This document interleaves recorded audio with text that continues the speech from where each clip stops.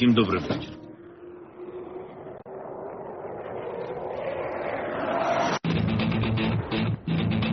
On behalf of the brave,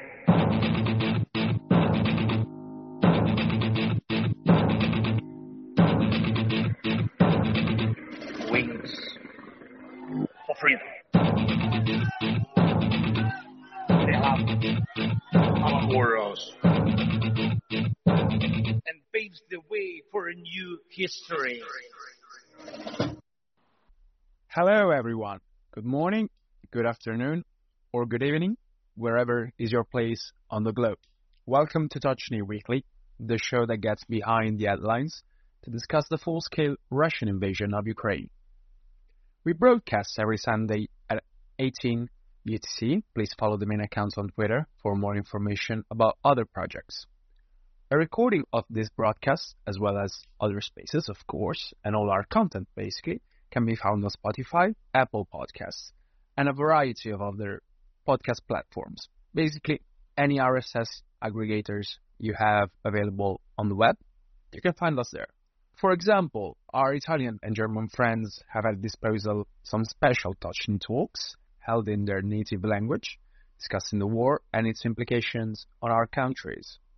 We have a great broadcast today. First, we will go through an essay by Ben, our economist, highlighting for us how Russian economy status is and its capabilities and what might be its future developments. Then, of course, our beloved military segment, held by John, will go deep into Ukrainian standoff capabilities and new contracts for advanced medium-range air-to-air missiles. Finally, Ireland and 122 will give us an update on the overall Ukrainian offensive, status of art, and the latest developments on the field. Now, before starting with our broadcast, I would just like to add on a personal note. I would like to spend a few words to remember a friend of Tochnyi, Samuel Newey. Samuel was a friend to many of us, someone who some of the members of Tochnyi have collaborated with along the time. He was killed on the line of duty just a couple of days back in eastern Ukraine. He joined the armed forces of Ukraine 1 year ago when he had just turned 21. I am sure and convinced that his sacrifice will not be forgotten, nor it will be useless. And his courage and strength will live forever in the hearts of those who had a chance to know him. I just wanted to spend this very few words to remember Samuel. Hopefully, we will make him proud. So, after this beginning, let's start with our economic segment, shall we? Now, thanks to Ben, who has made an analysis of the Russian capabilities and the Russian economy during the state of war. So the first question that we want to answer is, what is total war in an economic setting? Of course, a country can never devote 100% of its economic output to fighting a war. Of course, there are some side outputs that need to always be produced. In practice, if you spend anything north of 20% of your GDP on prosecuting the conflict, you're probably safely in total war territory. So 20%. Often the numbers given are massive underestimates of the reality, as for instance, putting millions of young men in uniform stands to convert a large part of countries' effective output to war aims. But the share of the economy is hard to tell. Typically, it is underestimated when it is not just forgotten altogether. Back in 2022, the Russian Federation's budget represented 20% of its GDP, and about 30% was devoted more or less directly to fighting the war. So Russia was clearly not waging a total war. Prospective budget numbers published last February showed that in 2023, Russia was still not jumping in total war territory. As a point of reference, Ukraine is spending, including foreign support, well over half of its budget and 20% of its GDP in defending its people and its territory. So what is happening? Clearly, the Kremlin is uncomfortable with asking too much sacrifice from the Russian population and would rather spend only the absolute minimum necessary to prosecute the war in Ukraine. Not to fall in hero worship, but as early as June the 18th, 1940, Winston Churchill, great man, was telling the British nation that the time was for total, unmitigated effort towards victory. And even Nazi Germany openly announced that it was engaged in a Totalkrieg. Forgive me for my German pronunciation. Putin regimes is holding on to the periods of normalcy. It would make precious little sense to go all in such a despised, mediocre adversary as Ukraine. So officially, no supreme efforts, no abnegation, no privation. Putin will simply not announce total war, nor indeed is he even likely to covertly take the decision to move into total war. Putin aspired to a simple decision without much cost or consequences. Does it mean that Russia is not going to shift gear and move to a total war footing? Well, fortunately not. Actually, basic mathematics are mechanically pushing Russia towards total war. To understand this, let's give a look at the situation over the past few months, shall we? At a macro level, the narrative has been dominated by two big issues: inflation and slow crumbling of the ruble. Combined, these two factors are making the size of the military-industrial complex even larger in relation with the economy as a whole. Remember last month, the ruble slid fast and breached for a while the symbolic 1 ruble for $1 cent line. On the short term, this was really good news for the Russian state. Its income from the sale of dollar-denominated goods, such as oil, increases automatically. Better even, the exporters added benefits, implying bigger taxes from Moscow. However, for regular non-commodity companies, on the other hand, it's an unmitigated catastrophe. In particular, anything that has to be imported from abroad is fast becoming more expensive and as a result impacting their bottom line. Worse, in a normal country, a collapse of the local currency would imply massive export opportunity, since local products would suddenly have become more affordable. But Russian companies just don't export. Back in 2021, the value of non-commodity exports was a paltry 15%. So while everyone is hurt, only a small number of companies benefit from the new situation. But Russian entrepreneurs' nightmares is only starting. To combat the slide of the ruble on the international currency market, the Central Bank of Russia summoned an important meeting on August the 16th and announced that it would hike the main rate from 7.5% to 8.5% and finally 12%. The main consequences of this decision is to increase the price of borrowing money, not for everyone. Military-industrial complex does not depend on bank loans, obviously. It gets its money directly from the state, and any borrowing is government-supported. Other companies, on the other hand, are not that lucky. Normal companies want to borrow, but the rates are prohibitive. So in many cases, Russian companies are hit by a triple whammy. Imported inputs are more expensive.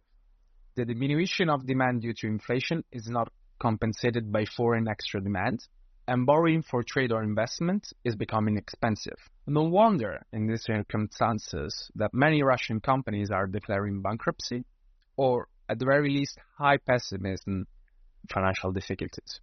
From the point of view of labor, an increasing number of workers are leaving the non-commodity and non-military industrial sectors for precisely the latter. So just like in total war, one sector, the one related to the war effort, is becoming bloated, while the other one is even more limited. Well, that's where the danger lies. The Russian government is not going to announce officially that it is moving into a total war footing. It may not even take the decision consciously at all, but the Russian economy may still end up devoting 20% or more of its output to prosecuting the war. From the point of view of Ukraine and its supporters, this is a perilous situation because there will always be those arguing that Russia is not yet fighting the war for real. This may both deter support to Ukraine's own war effort and create undue pessimism, as people think Russia may get real soon. So that's the takeaway. Treat Russia as if it was already on the way to a total war posture, even if they don't say so, even if they don't realize it themselves. Don't get fooled by the creeping strategy, they're getting all in and must be handled as such. So thank you, Ben, for this fantastic analysis. Without any further delay, I will turn it over to John for the beginning of our military segment. So, John, please, I'll hand it over to you. Thank you, Pierre. So today there were three major points that I wanted to go over to varying extents. So probably in terms of munitions and procurement, the two major news items of the past week have been the issuance of a USAI, Ukraine Security Assistance Initiative contract to Raytheon to provide AMRAAM air-to-air missiles to Ukraine, as well as the announcement that a number of AIM-9M air-to-air missiles would be provided as part of the most recent PDA Presidential Drawdown Authority package from the United States. Both of these have some interesting implications. To start with the AIM-9, the Sidewinder, for those who are unfamiliar with it, it is an infrared-guided short-range air-to-air missile. It's the standard infrared-guided air-to-air missile in service with the United States, both the Air Force and the U.S. Navy, as well as a whole host of countries around the globe, including most NATO member states. So it is a rather plentiful missile, to put it mildly. Currently, what is so interesting about this drawdown is that Ukraine does not have any systems, at least out of the box, without modification, that can make use of the AIM-9M as is. This was also true for the delivery of AIM-9Ls, which is a slightly earlier model of the Sidewinder that they received from Canada back in May. So either these are being delivered in advance of them receiving their F-16s, which is an entirely, feasible possibility, or it could be an indicator that some sort of unexpected integration of the AIM-9 has been performed. There's been a lot of discussion about NASAMS in particular, and I'd like to correct a fairly common misconception. NASAMS 3 does have the ability to launch Sidewinder, but only a specific version of it, specifically the AIM-9X Block 2, which is the most recent version of Sidewinder, which Ukraine has not received, and it is not known they will receive that in the future. NASAMS leverages the AIM-9X Block 2's lock-on after launch capability, which means that the missile seeker doesn't actually have to physically observe the target prior to it being released from the rail, or to be able to make it workable with that canister launcher. So it leverages inertial navigation and data link, basically. That capability is absent on all prior Sidewinders, so it's lock-on before launch, meaning the missile's infrared seeker has to needs to have a direct line of sight to the target and be able to physically see it and acquire it before launch. So that likely means that NASAMS is out. What I suspect, if they're going to be put to immediate use, the two most likely possibilities are that there is some undisclosed Frankenstein SAM creation, like the Book Sea Sparrow integration, that they've done something else like that with Sidewinder. That's obviously a distinct possibility. We haven't seen any, evidence of that in open sources, but that possibility can't be discounted.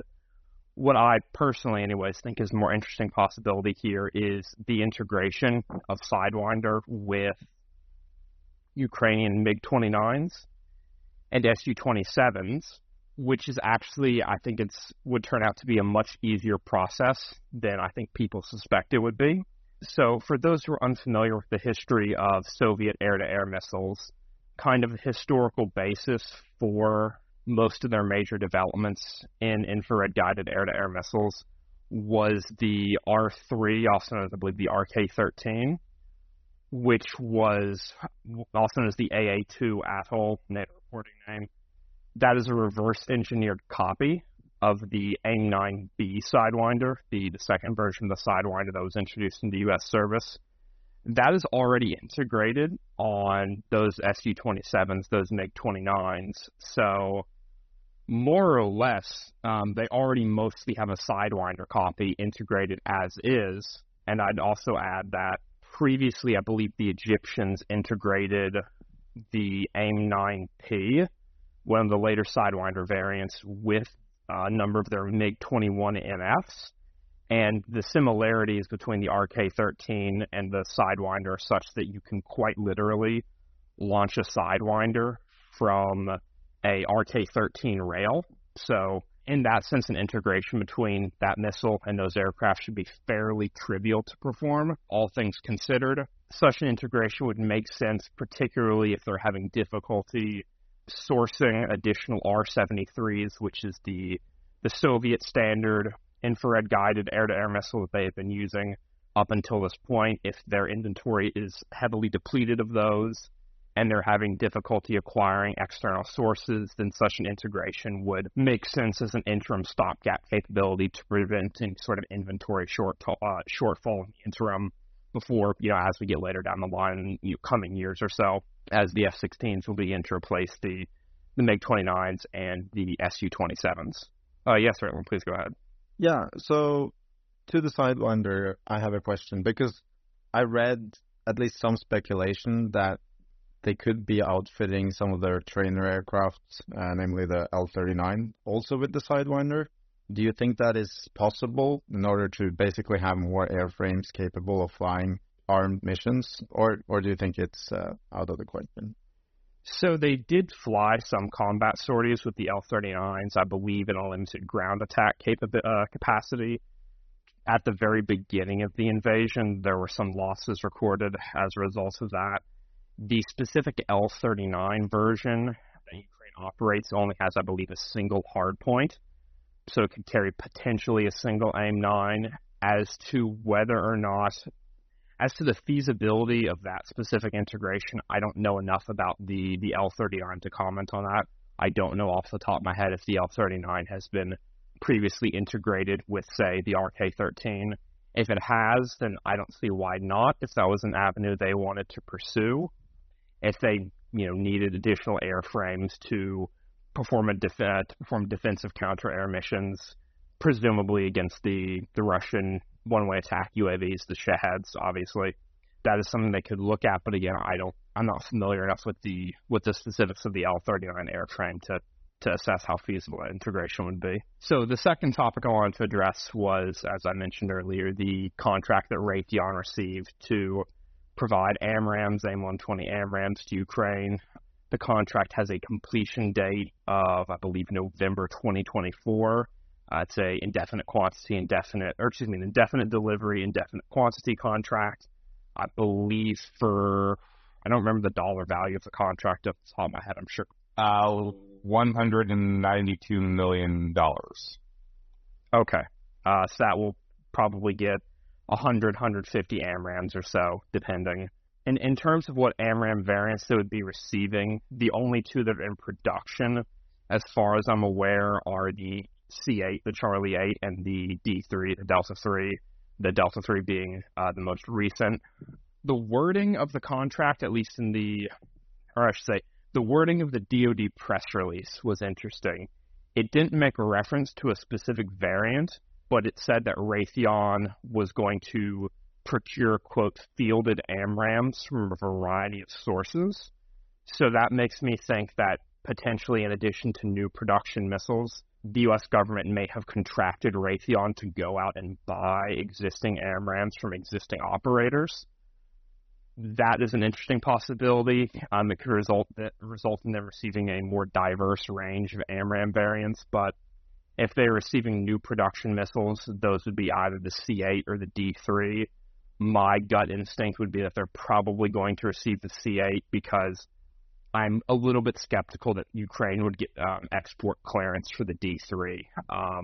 We haven't cleared that many people for it yet, the Five Eyes and a couple other NATO members, but given that it is our most recent air-to-air missile in active service until the AIM-260 comes online next year or so, we have been exercising some pretty heavy export controls on the foreign sales of it. And presumably this will be for the F-16s that Ukraine will be operating in the coming months, as well as their current inventory of NASAMS systems. Currently, they have 2 of those NASAMS batteries online, and I believe, over the next year or so, that number should climb significantly. They have an additional 14 on order through a combination of mostly USAI, procured by the U.S. government, one system that was procured by the Canadian government. I'm not sure through what mechanism, and then one that Ukraine purchased itself via foreign military sale. So as that number climbs, they will need an increasingly large sustainment pipeline to keep those batteries supplied with AMRAAMs. So that would explain, I guess, to some extent, why Raytheon would be specifically asked to procure AMRAAMs for existing operators if there's concern about the ability of the existing production lines to deliver sufficient missiles to meet projected demand.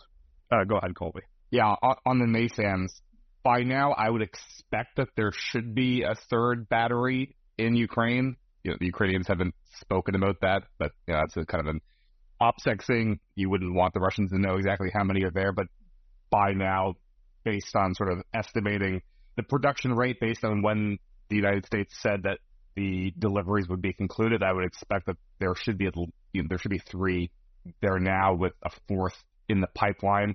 So that's the first two they announced 2 to start with, and then that was followed by 6. And then obviously John said there's a lot more now that are coming through various different means. So they should have at least one of the first out of those 6 that were announced last August, and that was contracted out at the very end of November. That contract also included AMRAAMs as part of it. It wasn't just the systems, it was the AMRAAMs as well. So this isn't actually the first contract that Ukraine issued for Ukraine to get new built AMRAAMs. So I don't know when we would expect to first see any C8s in theater, but they have been contracted since last November. An order would have been placed with Raytheon to build both the NASAMS launchers and the radars and everything else, and new built C8s. Thank you, Colby. And the other thing I would add to that is, so previously Ukraine has received AIM-120Bs specifically for their NASAMS. The origin of them is not exactly clear. There was discussion based upon certain materials that they might have been procured from South Korea somehow, but the origin of those isn't really well established. But they did receive older AIM-120s for those first 2 AMRAAM batteries. Hopefully, they will get some more recent variants as part of these contracts. AMRAAM underwent some pretty dramatic range extensions throughout the development of these various variants, so that should improve the performance of their NASAMS across the board to get the later Charlie series and possibly even, maybe a couple of the D series. As to AMRAAMs on Ukrainian F-16s, there has been a lot of not really helpful discussion about this. It has not been helped by the Ukrainian Air Force themselves, who have been putting out really, really bad and incorrect statements about this.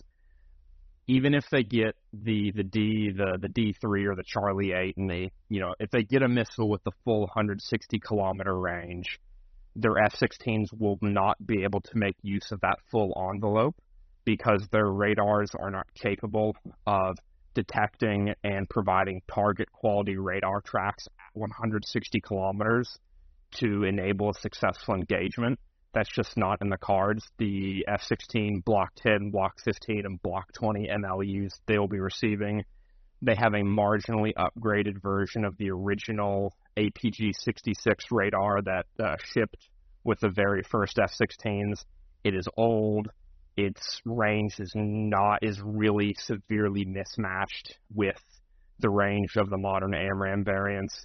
On a good day, they could probably expect to pull off maybe a 100-kilometer-ish engagement successfully. The VKS fixed-wing assets with the R-77-1, they will still be able to outrange the F-16s, and especially the Su-35 S's with the R-37, as well as the MiG-31s also with the R-37s. They will all be able to outrange the F-16s, both in terms of sensors and effectors.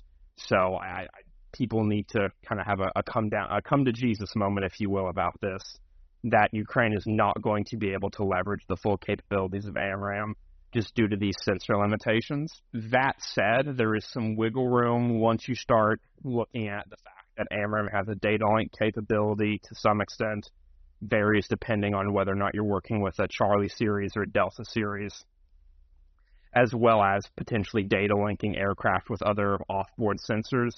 you can maybe play around with that 100 kilometers a bit. To what extent they'll be able to do that in practice, I don't know, mainly because I don't have a good sense of, in terms of the F-16s they'll be receiving, in terms of the onboard software, I don't know whether or not those F-16s have the ability to take essentially radar tracks for targets uploaded or, data linked from offboard sensors and actually act upon them in the way that, say, the later F-16s can, typically speaking, if they could take, say, a target track from E-3 Sentry AWACS or ground-based radar and then, launch an AMRAAM based upon that track. I don't know if the NLUs can do that or not. That might be something that's, if they can't, that might be something that's workable without too much difficulty via some software upgrades. I think it's almost inevitable the Ukrainians will get some non-standard software modifications, particularly if we start looking at, non-standard F-16 munition integrations, like, say, SLAM-ER, like what the Turks did with their F-16s, and having that integration done. And there's a variety of other things that the Ukrainians could potentially do in terms of, various different types of, munitions and other capabilities aren't typically mapped on F-16. So that could be in the cards, but I don't know enough about the specific software version that's run by the NLUs to comment on that. Go ahead, Colby. Yeah, just building on that, even assuming that technically speaking, it was feasible to be integrating these F-16s with ground-based radars, for example, because a lot of people have been making this suggestion. We need to keep in mind that Ukraine has a limited quantity of longer-range Western ground-based radars like the Sentinel or the German one, the TRDL, is it? TRML-4D. Thank you. That one for the IRIS-T, which is I think that's the best one that they have, the most capable. They have limited quantities of these, and these radars are deployed in conjunction with their launchers that are defending Ukrainian cities and other important assets like air bases in Western Ukraine, mostly. There's not a lot of these systems that we've seen active on the front line. So as a practical matter, those radars are not where they would need to be in order to see over the front line to give the F-16s a better radar picture of what's happening, so that they could take advantage of the full potential range of these AMRAAMs. So people that are making that suggestion, I don't think that's really realistic given the quantity of radars that we have provided for them. And again, even something like the Sentinel, which is what they're using for the NASAMS, even that is not the greatest in terms of its effective detection range. It's you'd want something more powerful, and the new radars for NASAMS are not yet in serial production, so they're stuck using, good but still somewhat older systems here. So really, Germany would need to be providing a lot more of those radars in order for them to be able to push them forward so that they could use them to counter Russian aviation on the front line. The other thing I would add, and then I'll go to exit, is that kind of the foundation for all of this is that Ukraine would have access to Link 16 and other NATO standard data link capabilities. As far as I'm aware, and I do truly hope I'm wrong about this, but as far as I'm aware, we have not given them access to Link 16 as of yet. I'm not familiar with the other data links and whether or not we've given them access to them, but as to Link 16 specifically, I don't believe that they have been able to make use of it thus far, at least in the standard, radio frequency implementation of it.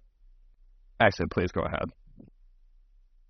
So in the last 2 weeks, we've seen a lot of reports of Ukraine using TB2s in various different scenarios. Is there a chance that they could use those as a data link for targeting somewhere and with the system?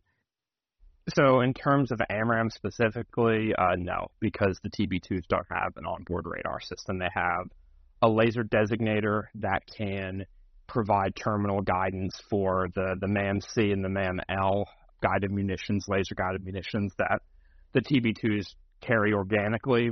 And I believe they can also provide laser designation for the TRLG 230, the 230 millimeter rockets or missiles, I should say, that Turkey provided midway or early spring last year. I'm not sure if the laser designator conforms to the relevant NATO standardization agreement for laser designators. I'm going to have to go do some digging to try and figure that out. So it could provide designation to potentially a variety of laser-guided ordnance, but not for AMRAAM. That requires, actual radar-based sensor to have that work. I was told it does meet NATO's laser designator STANAG, although I haven't validated them myself, but somebody in Turkey who seemed to be in the know told me that it did. Gotcha. I mean, that's going to be difficult to verify because I'm pretty sure the specifics of that STANAG are either export controlled or just outright classified. And then the final thing I wanted to touch on today that has gotten a fair bit of discussion over the past couple of days, especially since the raid against the Russian airbase in Skov that damaged and destroyed a number of Russian Il-76 airlifters. That is Ukrainian standoff capabilities. So Alexei Danilov, the Secretary of Ukraine's National Security and Defense Council, was making some big statements yesterday that Ukraine can prosecute targets up to 1,500 kilometers away from Ukraine's borders, etc. And made references, vague, unhelpful references to their UAV and missile programs. And so I wanted to just kind of provide, I guess, a refresher summary of Ukraine's major missile programs. So they currently have 3 major long-range missile programs that are in various stages of development or production.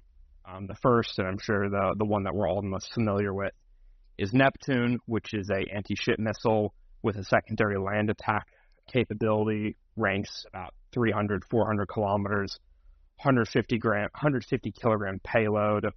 It appears that Neptune was likely the munition used in the recent raid against that S-400 battery on the western coast of Crimea that resulted in a substantial portion of that battery being destroyed or otherwise rendered inoperable. I believe the Warzone put out an article based upon some anonymous Ukrainian official describing various modifications that were made to Neptune to enable this land attack capability. They included increasing the range from 300 to 400 kilometers, increasing the payload mass from 150 to 350 kilograms, and adding infrared, what I think is infrared DESMAC, which is more or less infrared terrain feature matching terminal guidance to it. That has been circulating quite substantially. I'm going to go out on a limb here and say, based upon my own understanding of Neptune's design, I think that essentially that entire description is probably completely false. Neptune, based upon reporting from a variety of Ukrainian defense outlets prior to the invasion, Neptune always had GPS or GNSS, to be more general, global navigation satellite system guidance. It had waypoint capability. The hardware for a land attack capability always existed on Neptune as far as I'm aware. My understanding is that all they needed to do was make some software tweaks to be able to implement that practically. But in terms of hardware, it always had this capability. I suspect that it was just not used, presumably due to low availability arising from a small inventory of these missiles, especially once you take into the fact that they will need to maintain a fairly sizable fraction of them at any given time to be able to continue to deny the Western Black Sea to the Russian Black Sea Fleet. DB Luch, the producer of them, has indicated that the production line survived the initial strikes in the spring during the initial weeks of the invasion, and production of the missile has continued. My, I guess, informed speculation would be that the production rate for them is probably not all that large, just based upon the fact that we've only seen probably one confirmed Neptune land strike, the S-400 one, and that's about it. If they had a substantial production volume of these, they only need so many to deter the Black Sea Fleet, especially considering the Black Sea Fleet isn't really making that many incursions into the Western Black Sea, 18 months into the invasion. We would be seeing a lot more frequent use of these in the land attack mode if they had a substantial production line for them. So my guess is that the rate is probably still fairly low at this point. Moving beyond Neptune, probably their second most well-known project is Sapson, also known as Krim 2 or GROM. That is a short-range aeroballistic missile system. Think of it basically as analogous to ATACMS or the Russian Iskander-M 9 and 723 to be specific. The Krim-2 is the export version, capped at 300-kilometer range. The full system itself for Ukrainian domestic use is called Sapsin, with a published range or claimed range of 500 kilometers. As far as we're aware, it has not entered operational service yet. It was partway through the development pipeline prior to the invasion. The project had more or less stalled out for a couple years prior to that due to a lack of funding. Funding was supposed to be resumed in 2022, and it seems the development of that project is ongoing. Some reporting from Ukrainska Pravda indicated that it was supposed to be operationally deployed 3 months ago in May of 2023. That obviously has not happened, so it's pretty clear there have been some very serious delays to the implementation of that program. So there isn't really a clear sense of when it would be available or it would be available in meaningful quantity.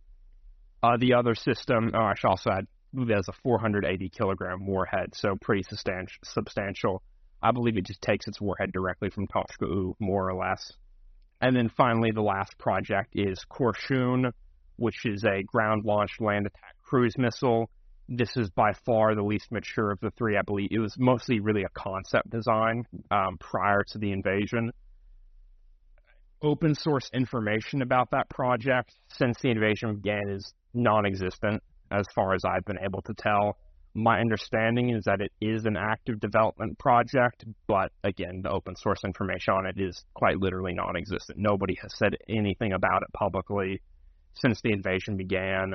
I suspect is probably, setting aside the fact that it's the least technically mature, in the long term, I suspect it's by far the most promising system of the three, simply because the form factor combined with its power plant, the MS-400, which is more or less a clone of the R-95-300, which is the turbofan from the Kh-55, the Soviet standard air-launched cruise missile.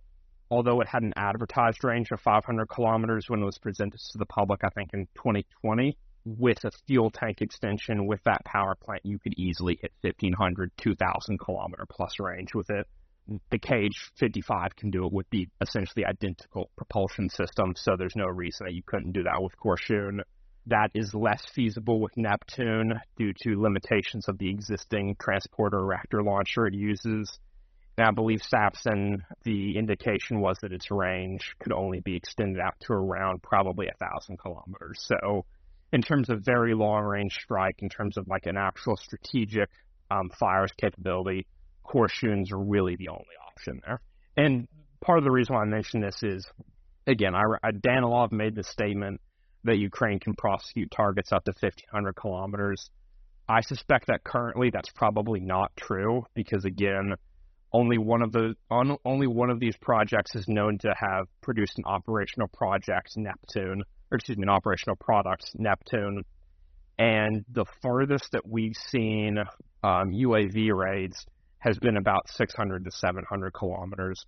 Obviously, it's possible it could have produced a 1,500 kilometer range UAV and not told anybody, but thus far we haven't actually seen them prosecute targets at that range.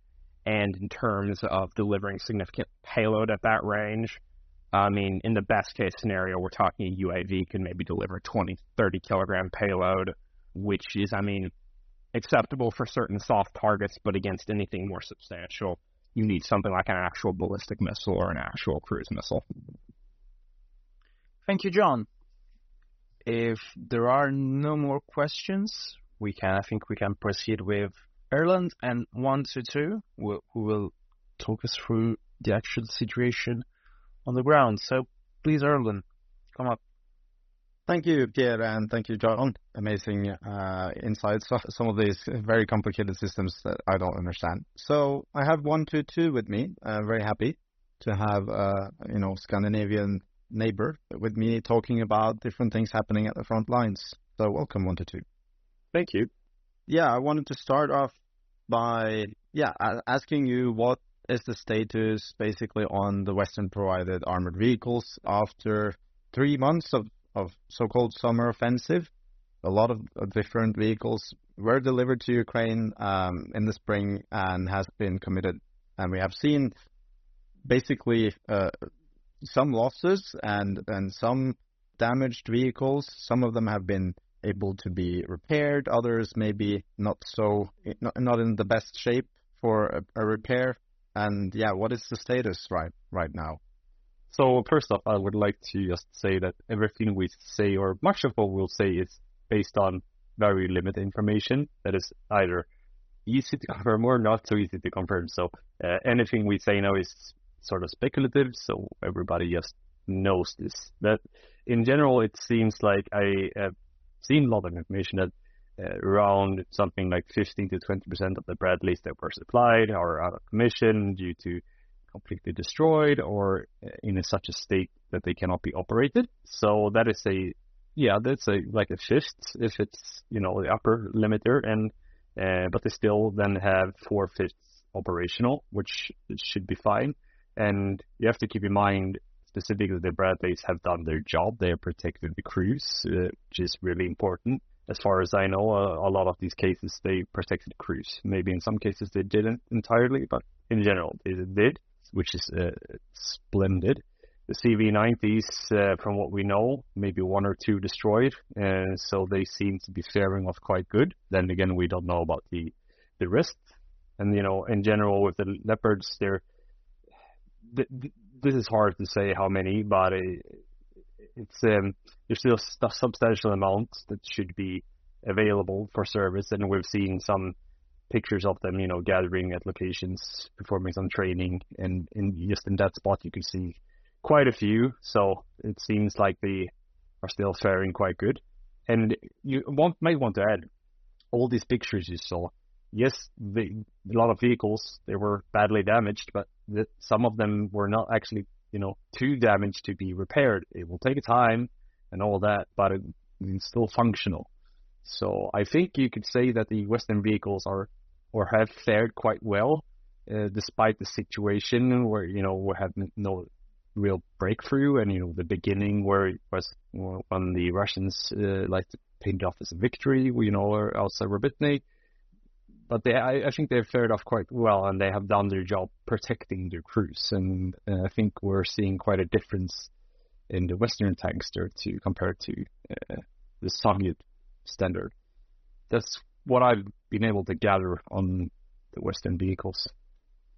Yeah, thank you. And exactly, basically a couple of weeks, 3 weeks after these images of bugged down Bradleys and Leopards came up, we also got videos of Ukrainian vehicles, engineering vehicles, pulling out some of these and back into probably maintenance to depots. And would you say something about the importance of these Bergpanzer and different vehicles that Ukraine got before the offensive?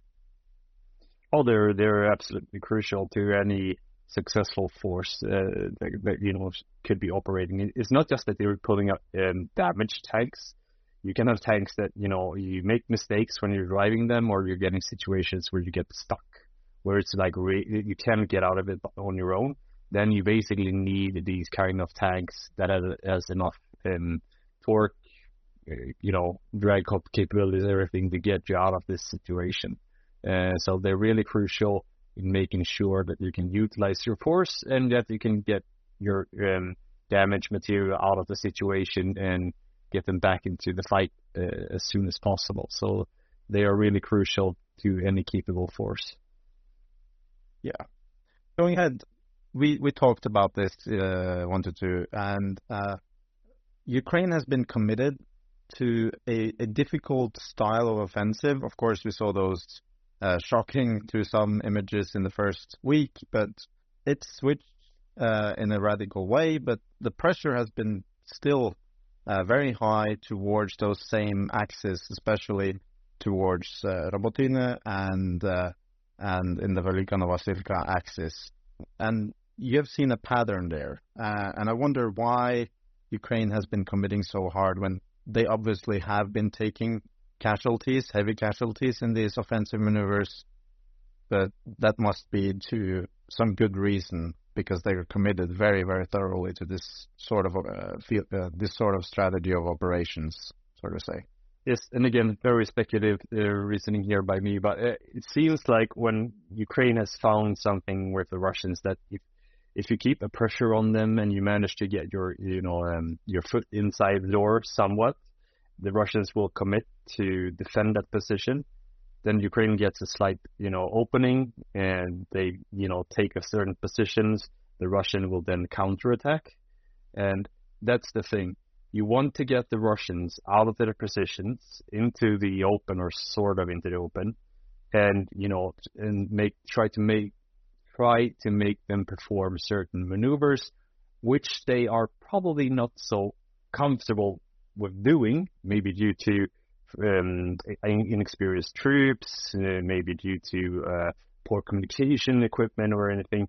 But if you get them to move and try and counterattack you, it will be much easier to take them out. And if you keep the pressure up and they keep throwing troops into these positions, like when Ukraine, got into Robotyne and they kept counterattacking, it will be much easier to thin out the Russian lines and just keep holding that place.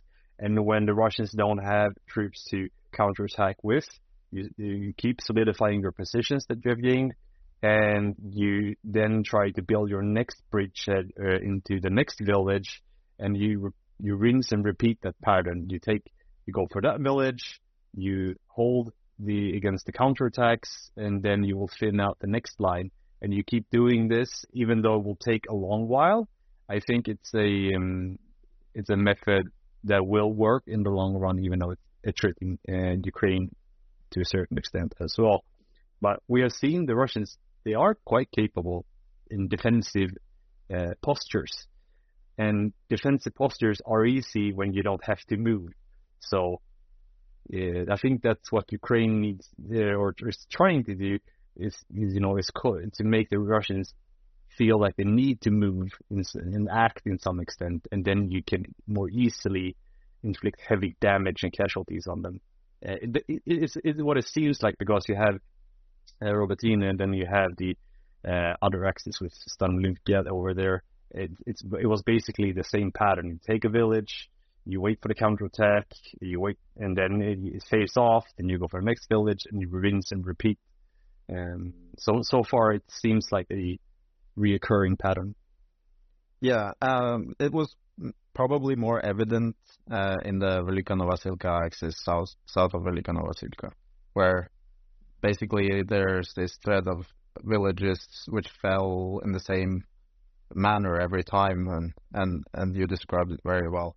It took quite a lot more time and pressure towards Robotyne, but what you're saying or speculating is that you think Ukraine is going to keep on doing that and maybe have some more advances also in the Robotyne axis. Maybe you're not sure if they're going to switch up the tactics and go for something else. If they maybe deem that they have achieved a certain objective, thinning out the Russian lines enough, or something like that. I read a lot of reports, about Russians having a certain tactic when they're using a frontline troop,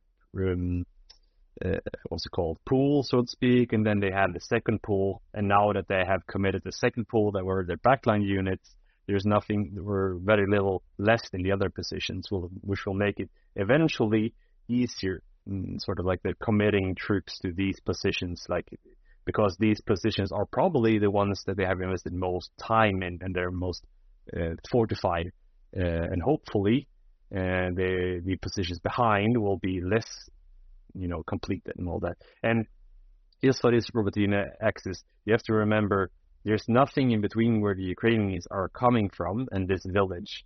In the other axis, it was much easier once you get into the first town. It's easy to be there and jump to the next town, because the distances between town to town was not that hard. It was more open on the flanks. Here you had Verbove and Kopani on the sides, providing cover. So it's been really tough for them to open up this axis, but I think it's really crucial for Ukraine to keep the pressure on this axis and not let off the pressure here. So they've successfully entered Robotyne and is also continuing to pressure in the southern parts there. But the last week they made quite a substantial or important breakthrough towards Verbove, which is not towards Tochnyi, which everyone is talking about, but to the east, the direction of Robotyne. And that's basically where they encountered their first of these very infamous defensive lines that the Russians also posted a lot of pictures and drone images of. What do you think is going to happen with the Russian defenses when Ukrainians actually manage to get through those two lines towards Verbove, if they manage? Yeah, and this is very hard to say, but it probably will be causing a lot of panic in the Russian lines, because then once you get in, if you get into Verbove and then you get in there, Ukraine can choose a number of ways on how to proceed from there, and they will be inside the Russian defensive lines, which will make it very hard for the Russians, because then you have to coordinate their second line to know what they're shooting at, so it's not the Russian first line. It's going to cause a lot of panic probably. It's really hard. So the Russians have to decide, are they going to stay in the first line, or are they going to retreat back to the second line? If they leave the first line, Ukraine is going to get a lot of ground, and it's going to be a whole new problems to the Russians. And the reason I think they might be going out to Verbove is because once they took control of Robotyne, they need to expand their flanks a bit, because driving a wedge down there is dangerous. You need to widen your flanks so you can push even further with the wedge, so to speak. So I think they might have, detected something in the line near Verbove that it might, there might be a weakness there. So it will be really crucial to get in behind the lines, and I think they can move much more freely once they do.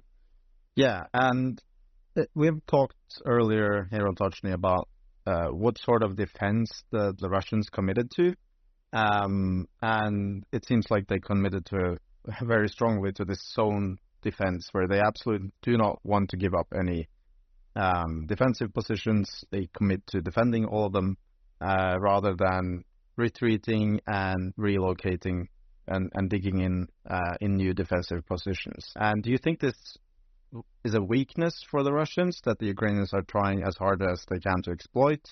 And if so, do you think it is to an advantage for Ukraine that they committed to this?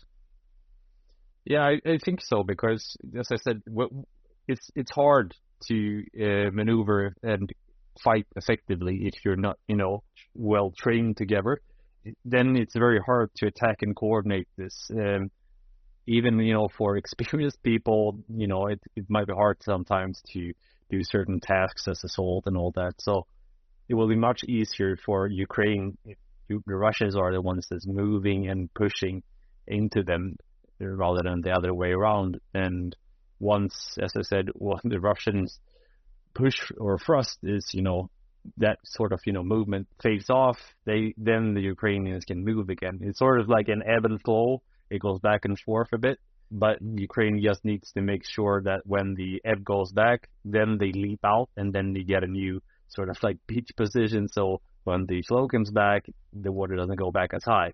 It's really hard, but yeah, I think it's to the advantage for Ukraine if the Russians commit troops this way that they have done so far. And to another point on this axis in Robotyne, in the Robotyne area.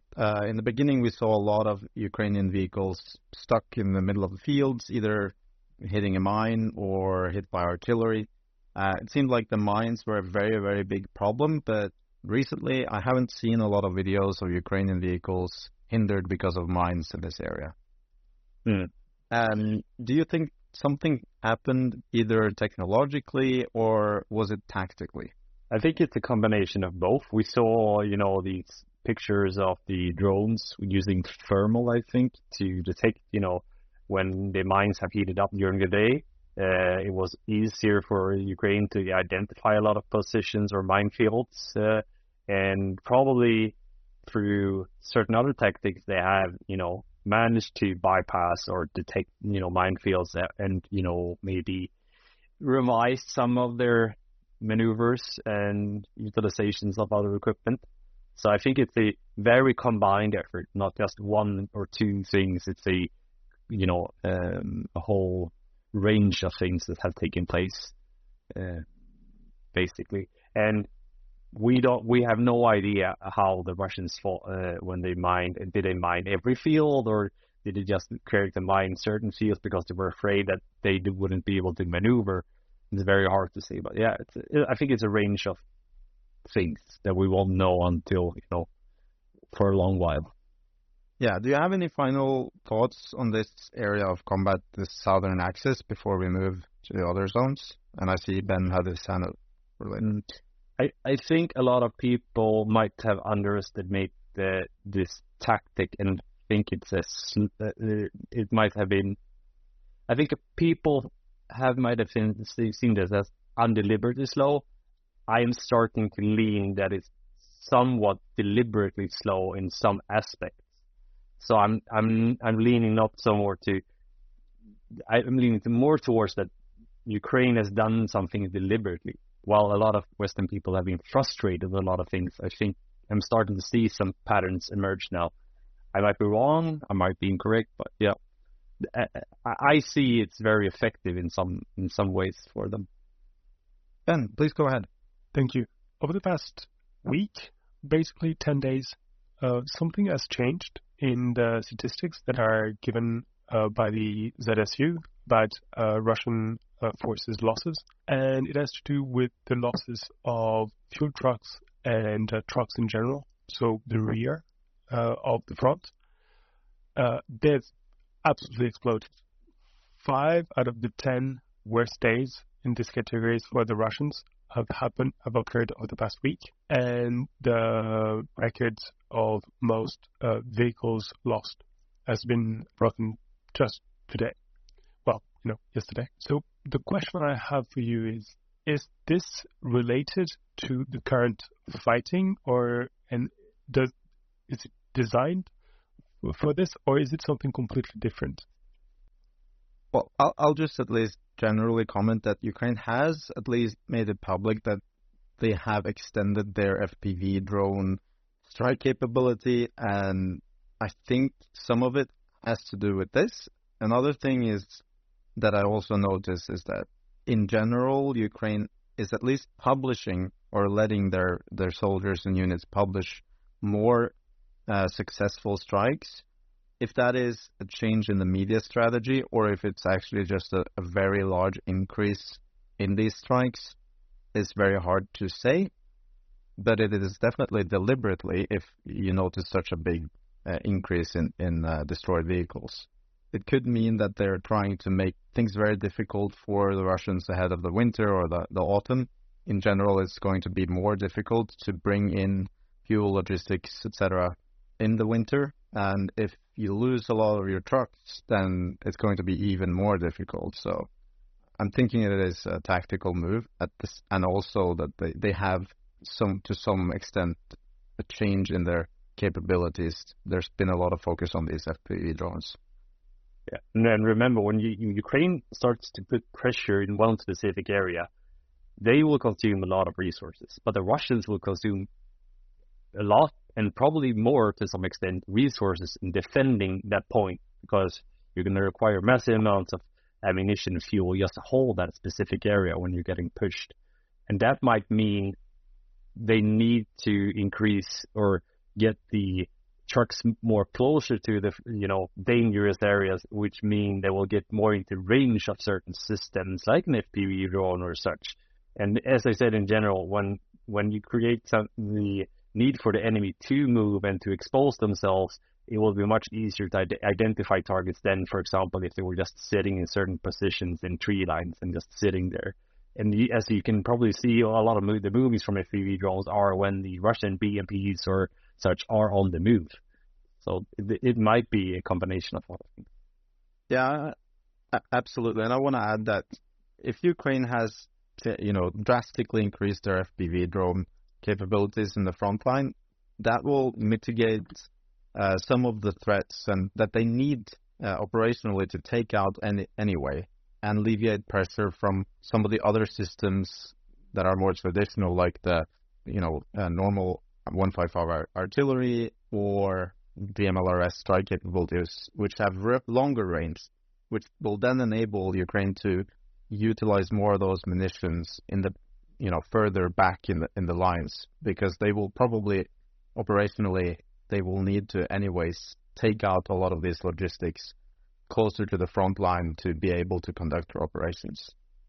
Okay, I guess we can move a little bit more east, because at least one thing that happened the last week that I see as quite significant is that Ukrainian forces finally managed to cross this rail line that is south of Andrivka.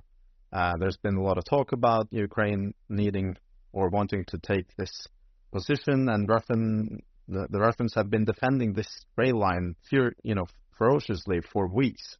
What do you think, do you think this is a sign that Ukraine is going to push even further toward Bakhmut, or is it to try to shift Russia's focus?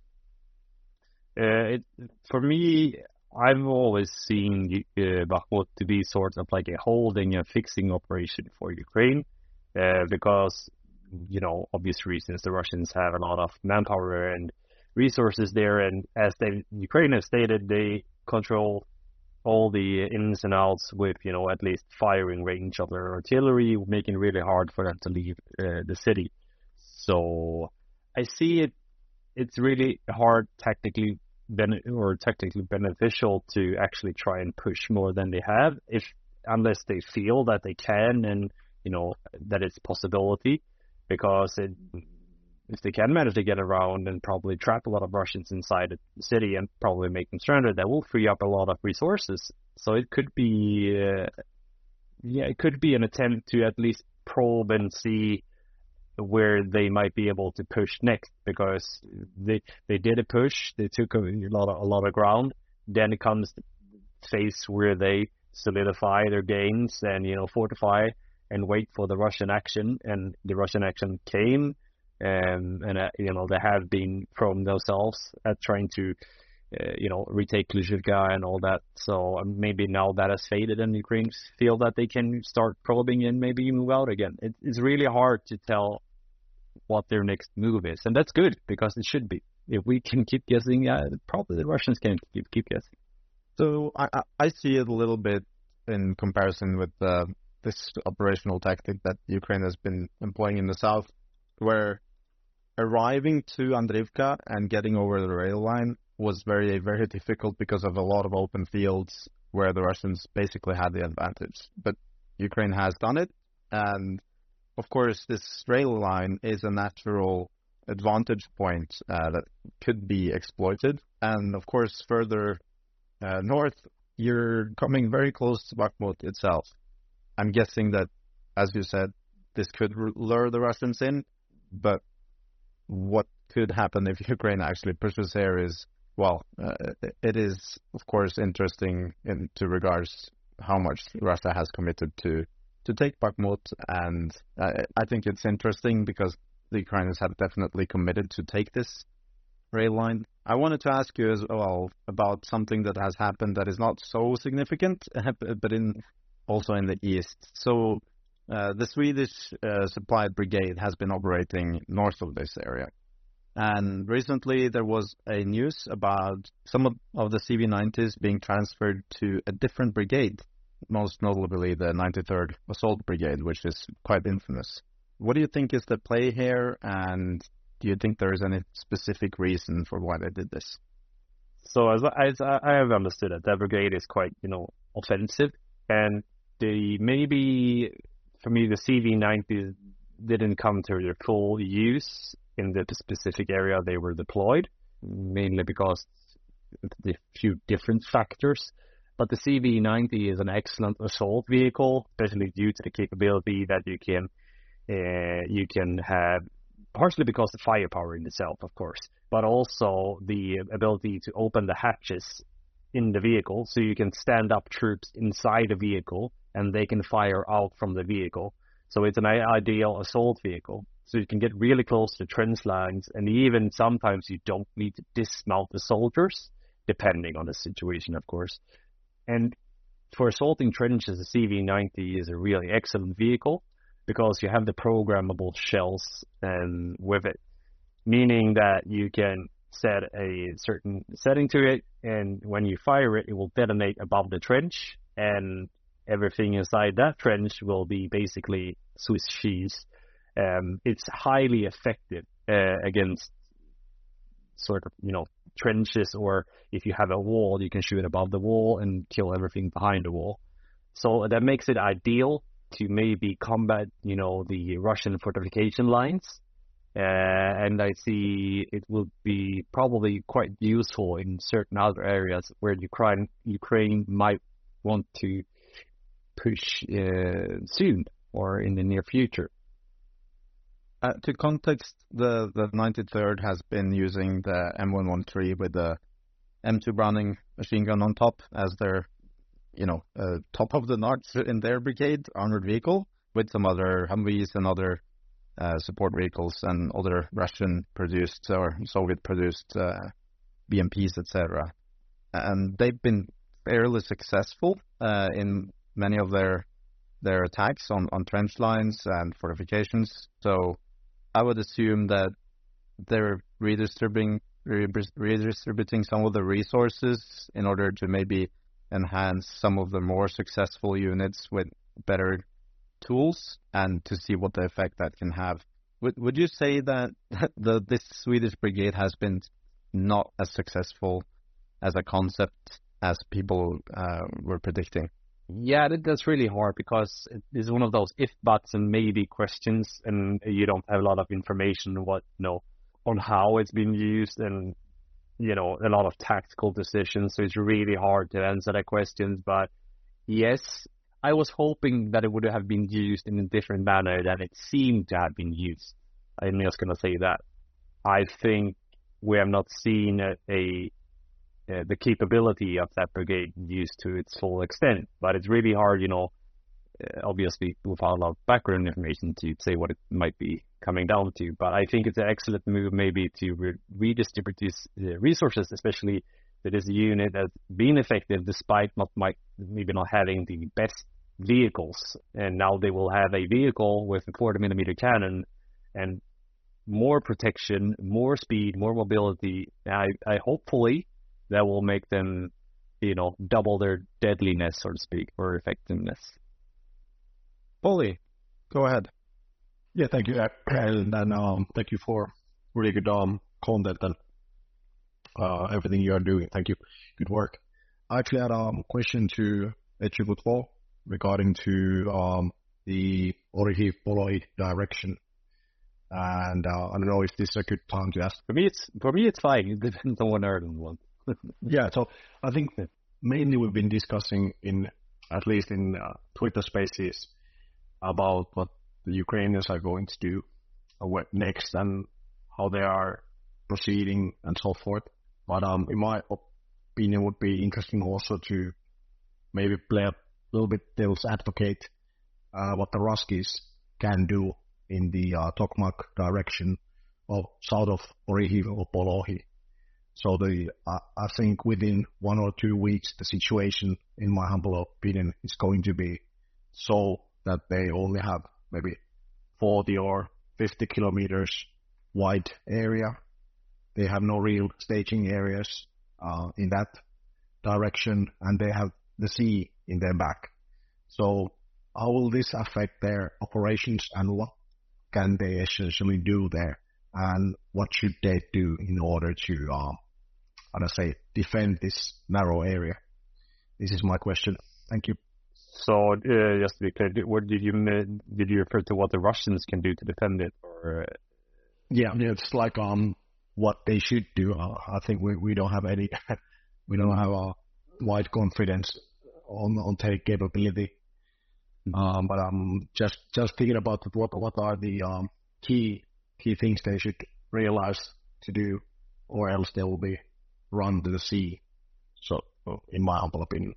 I think it's a really hard spot for the Russians, because if they were to sort of use the strategy that Ukraine used at the beginning of the war, where they gave ground to solidify positions further behind, concentrate forces.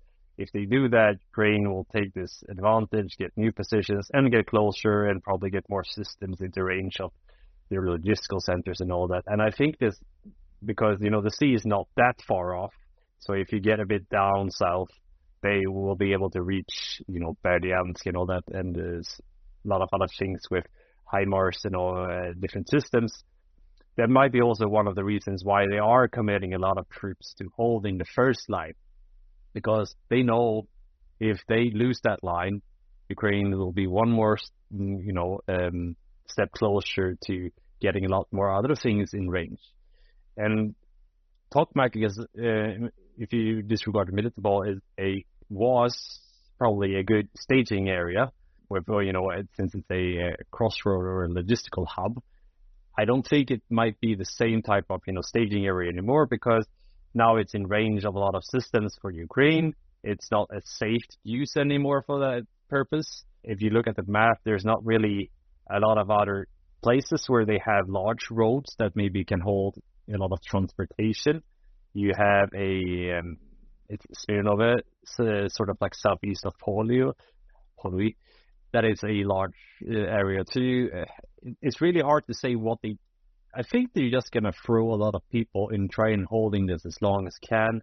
Maybe if they can get, more troops, or rather manpower from other, mobilization efforts and all that. It's really hard to know what they're going to do, because I think it might come down to how desperate they are, how much panic there is, and actually what kind of resources they can redeploy from somewhere else. But if I were them, I would consolidate my forces. But it's really hard, because I don't think they have the space to be able to do it. Thank you. I hope it answered the question. It's really hard to, about a lot, having a lot of more information on, or exact information on how the situation is. It's really hard with no information coming out, basically. Yeah, it was a good answer. Yep. I was just also pondering, because the Russian forces, they are not that good in combined warfare, or operating in small units and operating independently. That's not what they are good at. They are not good at it. So those are the teams. They're not even good at communicating. If you look at things, there have been quite a few incidents where they had a lot of blue on blue fire, and they seem to get easily, trigger happy and fire different positions, and they don't really have a good bird's eye view of what's going on. In some areas, of course, they do, but there's been quite serious incidents where they lack communication and coordination, even when in defensive positions. So I think that's going to be a real problem for them when and if Ukraine really gets inside those lines and, start really breaking up things, and you have Russians abandoning positions left, right, and center. It doesn't mean everything will break at once, but it will create even more difficulties for them to organize the defense. Of course, another point to that is that the Russians are so committed to this zone defense that they prefer, instead of establishing new defense lines, they pour in new people to defend their objectives. And having a lot of new people around doesn't necessarily make that communication part easier, because, of course, you are it's more easy to coordinate and collaborate with people that you have been dealing with for the last few months in your positions than a total new brigade or battalion coming in and helping you. So I agree with 122. I think that this is going to be one of the difficulties that the Russians will face. I also do think that the Russians have been committing to this zone defense because of this risk of the seawall, basically, as you mentioned, that they have the sea in the back, and if the Ukrainians will manage to get far enough down there, then everyone knows what happens with the communication lines and the logistics. I don't necessarily think that they chose the right way of defense, because it's not. You don't really have a lot of options afterwards when you're committed so heavily to this. And but at the same time, as 122 mentions, that the Russians are not seemingly very good when they have to move around, and are better when they stay put in their positions. So I assume that's why. Thank you. I will step down. Thank you, guys. Thank you, Paulie. And it's a good segue to the next topic, which I wanted to ask you about 1 to 2. So what's going to happen now? Well, how long do you think Ukraine can keep up this summer offensive, sort of say, pressure? And what is it dependent on? Is it dependent on the weather mostly, or is it dependent on the logistics, or the availability to send in new troops and brigades that haven't been committed yet? Everyone knows about this famous Rasputitsa mud, and there's already some videos of Ukrainians struggling in the mud further north. But is this the main obstacle, or are there ways to keep the pressure going even if the weather turns? So as I see it, the mud is going to be huge, as always. It's a real pain for them logistically, and when you're fighting, it limits your capabilities and what you can and cannot do, what type of equipment you can deploy to certain areas and certain operations. However, I think what is going to come down to the most is how many brigades the Ukraine still have that are fresh, that are ready to be committed, and maybe ready to rotate out other units that are fighting and that are putting the pressure on the Russians, because that's essentially what it comes down to. How much manpower can you keep pushing with until they need to get out of there? If Ukraine can keep cycling brigades into, these certain areas and spots, I think it's a real possibility that they can keep up with the pressure and achieve some objectives and take some things, even despite with the mud, because it's hard for infantry as well with the mud, of course, to move, but it's still doable. And there are a few, if you just look at the map now, for example, the distances are not that huge between a lot of these villagers. If you call Robotyne and then you go down there, it could be doable. And we know the Ukrainians actually have used a lot of infantry during nights to get past minefields for taking out the minefields. So if you coordinate that with artillery and you get, probably and hopefully a lot of more munitions into certain areas, you could theoretically keep pushing, keep the pressure on the Russians with this type of warfare. So for me, the question is, how many brigades do they have, and how many brigades can they keep rotating in and out? Yeah, and as you said earlier, they closed this gap with the use of armored vehicles in the early phase. Do you think that's also some part of the operational planning, that they had to close these big fields and gaps before the bad weather sets in, so that they are in a more advantageous position regarding basically closer range engagement? Mm-hmm. Yeah, I think so. And it might have been one of the reasons, besides Robotyne being very important defensively for the Russians, that they needed to get their foot in that settlement, and they needed to take control of it, because it's a staging settlement for continuing a bit down. And also, if you do that and take control of those settlements, you'll be able to control Tochnyi entirely, more or less, without being inside Tochnyi, of course. I think it's really important for Ukraine in this phase to get inside the Russian fortification lines and get a foothold. And from there, they are probably and hopefully more flexible and, jumping out on the Russians, even though the mud season comes, hopefully. We'll see, but that's what I hope. Okay, so next topic I have before we end this part of the military segment is something that we talked about offline here, and it was the apparent increase of more classical special operations, some in the Dnipro area and south of Kherson, but more notably some very, very large and important operations on the western coastline of Crimea. This is, well, in Ukraine there's been a lot of talk about special operation forces, but this is more what I look at as real special operation forces operating in the classical way, and it's also interesting to see this happening very closely after the announcement of Ukrainian forces being trained by the Special Boat Service in the UK. What are your thoughts on this, 122?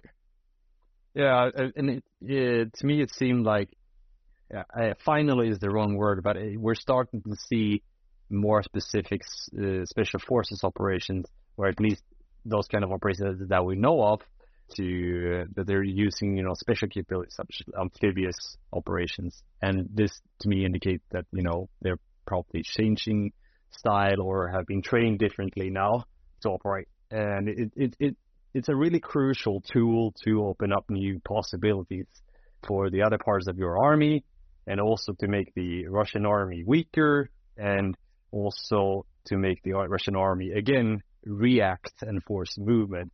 And as I said to you yesterday, you have to keep in mind, Crimea is sort of like, that's they have in the western parts of Crimea, that's the Russian back, because they're sort of facing Ukraine towards Zaporizhzhia, where they're pushing, sort of like they have turning a bit if you're pointing their focus.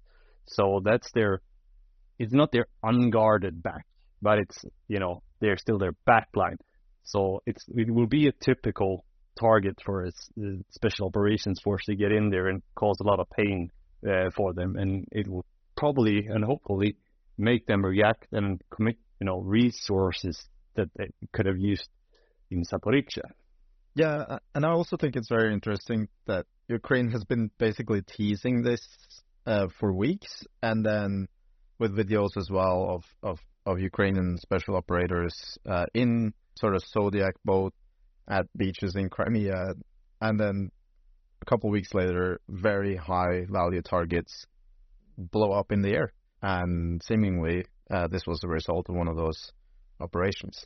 And if you look at what kind of targets they went for, it's really also very special forces targets.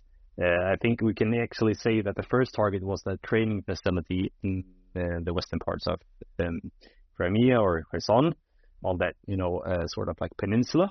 They killed a lot of, manpower there. And when you do that, it's easier for you as a special operations force to operate in that area, because the enemy will not have as much density or possibility to commit manpower as well in that area.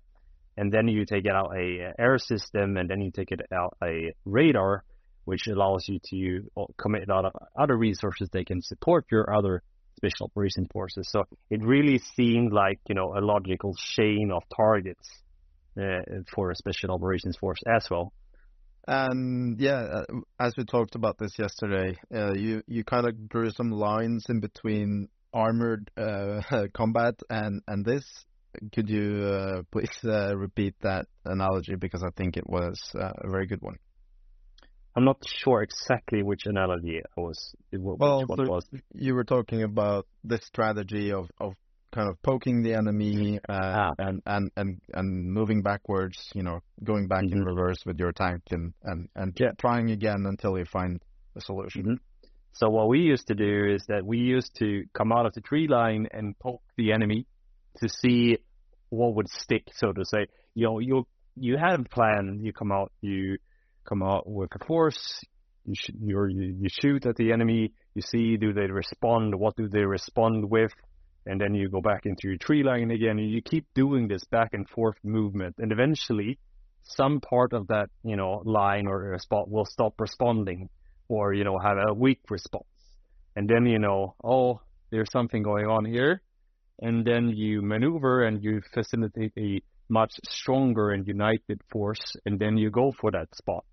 But once you find that response, you don't keep doing it. You keep doing it for quite a while, and eventually you will find that gap, and you punch real hard at that spot. So it also creates it also fatigues the enemy, because they're stuck in their position and they're constantly reacting, which is really, really bad. You want to have the initiative and want to be the one acting. And as you mentioned, that they took down some facilities that will, in the presence of them, it's harder to do special operations or landings movement in this area. And as they've taken them out, it enhances their ability to land again in these shores.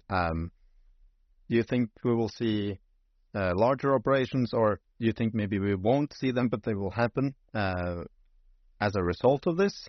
Or do you think this is it for now?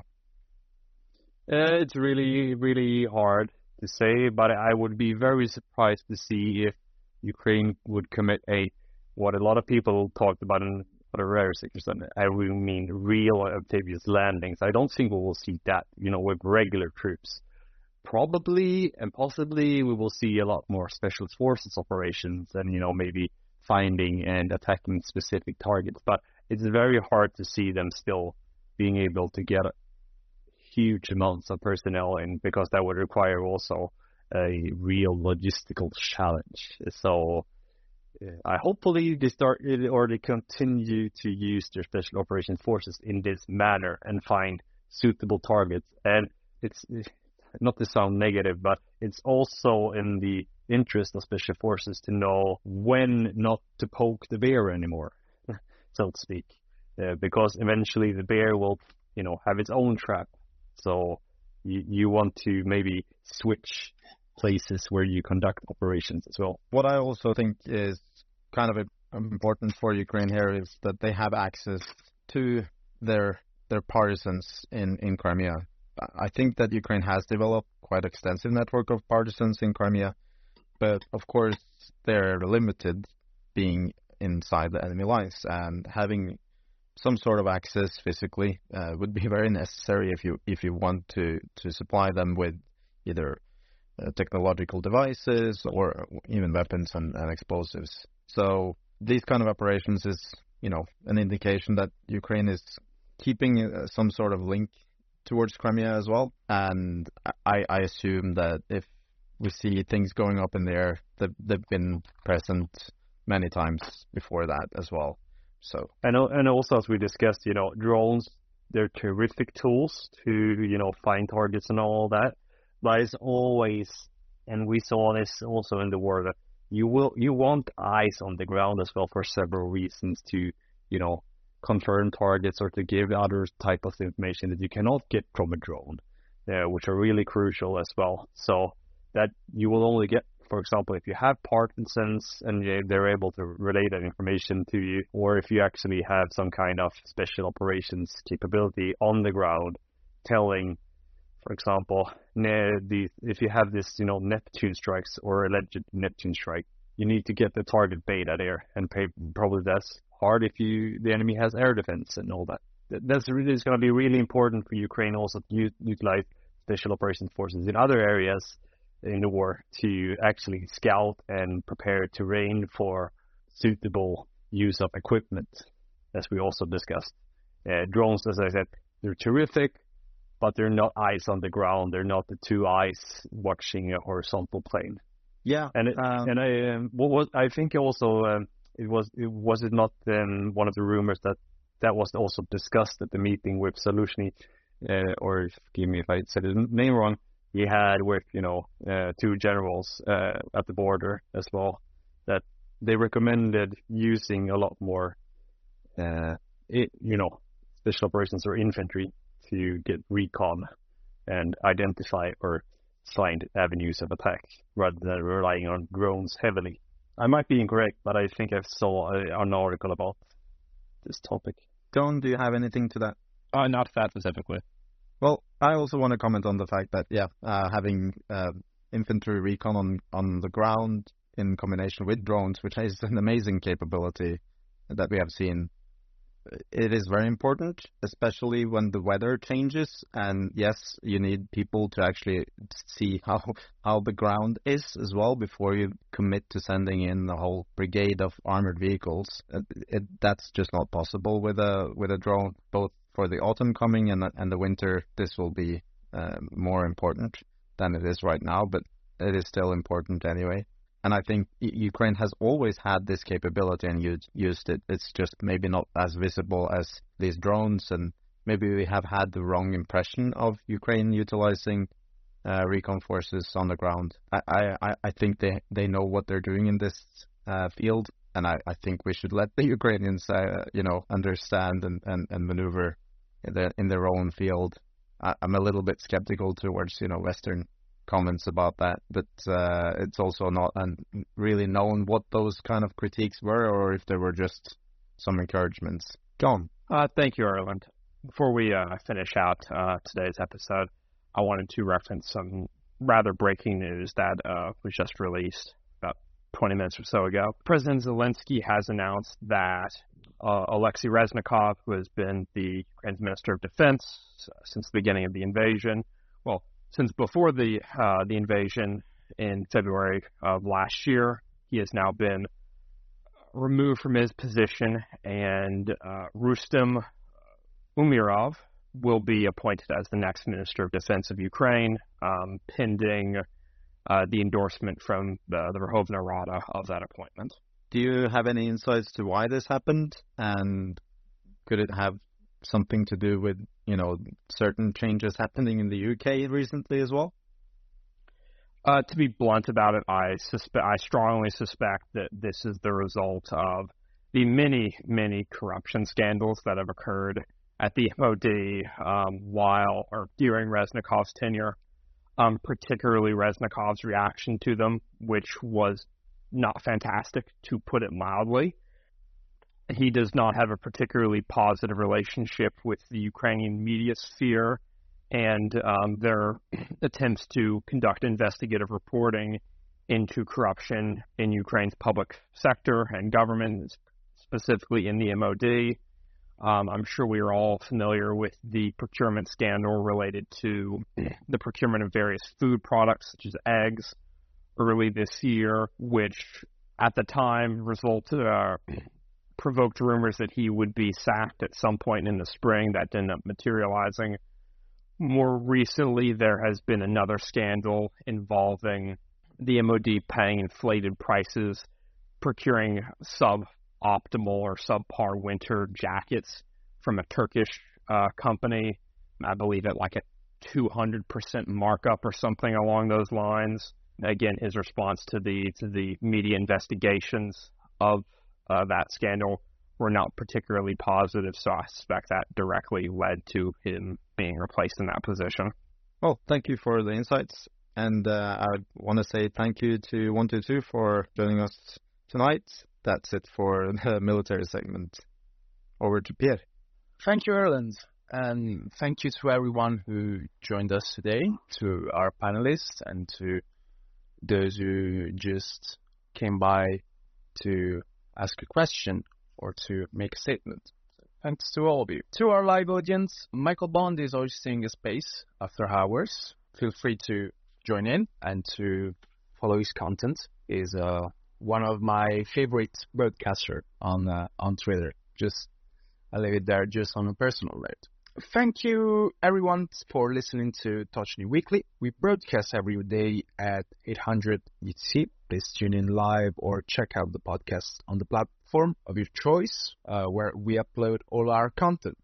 And follow the main account for announcements and updates on future projects and interviews. Again, thank you to all our panelists, our appreciated guests, all our listeners for tuning in.